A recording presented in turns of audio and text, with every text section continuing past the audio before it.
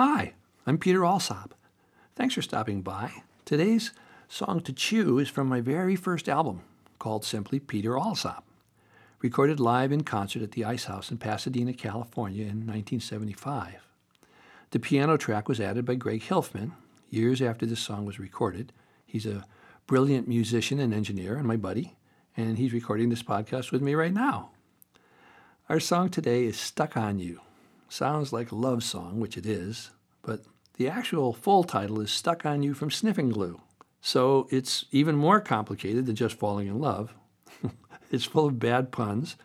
My promotional materials from back in those days describe the song as adolescent heartbreak is having to play second fiddle to a tube of glue. It's no fun falling in love with someone who loves their glue more than they love you. So today, let's listen to Stuck on You.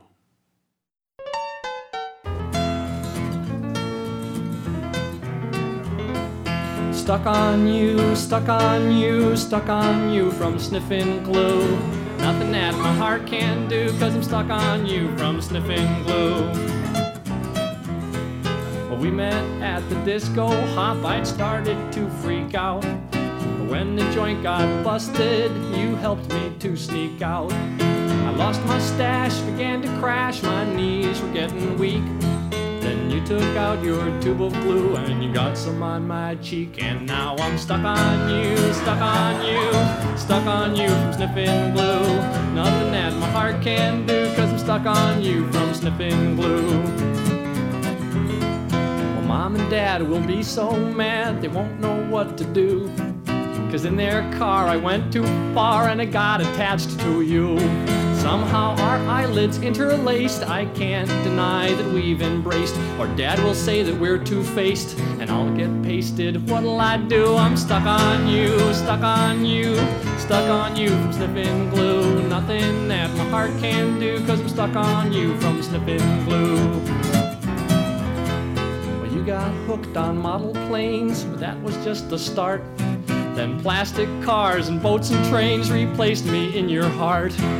I gave you my last Dugo tube, the kind that overflows. But you wouldn't save a sniff for me, you just jammed it in your nose. And still I'm stuck on you, stuck on you, stuck on you from sniffing glue.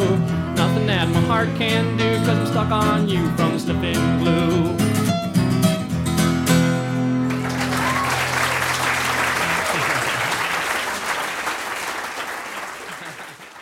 It's not unusual for someone to fall in love with an addict. When I wrote this song, I didn't know much about the practice called huffing. That's when someone inhales the fumes from glue or the cement used to put together plastic models. I'd heard just enough about sniffing glue to write this song about it, but as I grew older and learned more about the many, many kids who are huffing and achieving a kind of dizzy high from doing that, sometimes fainting, passing out, the premise of the song just didn't seem as funny to me. I love bad puns. I just think they're funny because of everyone's reaction to them, but it certainly wasn't funny that kids were addicted to huffing and dying from it. I felt like I couldn't enjoy playing this song anymore. It had become what we call a lemon. But then I remembered a saying that went, if you got a lemon, make lemonade. You've probably heard it too. It's attributed to the writer Elbert Hubbard, who wrote an obituary in 1915 for a dwarf actor friend, Marshall Pinckney Wilder, praising Wilder for his optimistic attitude and his many achievements in the face of his physical disabilities.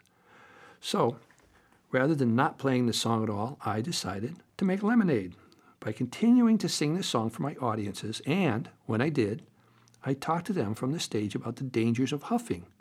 I had lots of young couples in my shows at the Ice House. It was and still is a favorite date night comedy club. I figured if I could get them laughing and then funnel some sobering information to them about the dangers of huffing, it just might help someone decide to stop or to not even try it at all. I studied reports about teens dying after inhaling difluoroethane, a chemical from a popular computer cleaning spray known as Dust Off. Then, as now, the product Dust Off itself is not the source of the problem. It's only one example of hundreds of common household products easily obtained by younger kids that can make them dizzy by inhaling the vapors. There's paint thinner, gasoline, felt tip markers, nail polish remover, glue, aerosol sprays, and other solvents. Huffing can kill you on your first try or from chronic use. It can also lead to irreversible damage of your heart, liver, kidney, lungs, and brain. It's common for someone with an inhalant addiction to find allies, others to huff with, maybe a special friend or lover, a partner in pain. And kids fall in love and feel stuck, just like the guy in this song. The high of the inhalants is boosted by the extra adrenaline rush from sneaking out or hiding and making sure the parents don't know. And it becomes all the more attractive to teens who feel they need to get out from under their parents' control, trying to figure out how to stop the pain of their sadness and anger and fear, looking for some way to feel independent and loved and just happier. An old national survey on drug use and health revealed that 68% of inhalant abusers were under 18 years of age. And although inhalant abuse reached its peak in the 1990s, it's still a significant problem. So, if you need more information about how to help loved ones who are huffing, you can try calling, here's a number, 877-281-5204.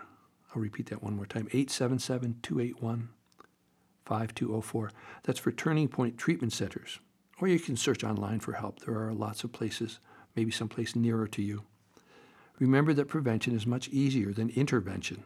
So inform yourself, talk to loved ones, teens, and children ahead of time about the dangers of inhalants. Seek professional advice and educate yourself further about inhalant abuse. I'm Peter Alsop. Thanks for stopping by. I'll be back again next week with another Song to Chew. Bye for now.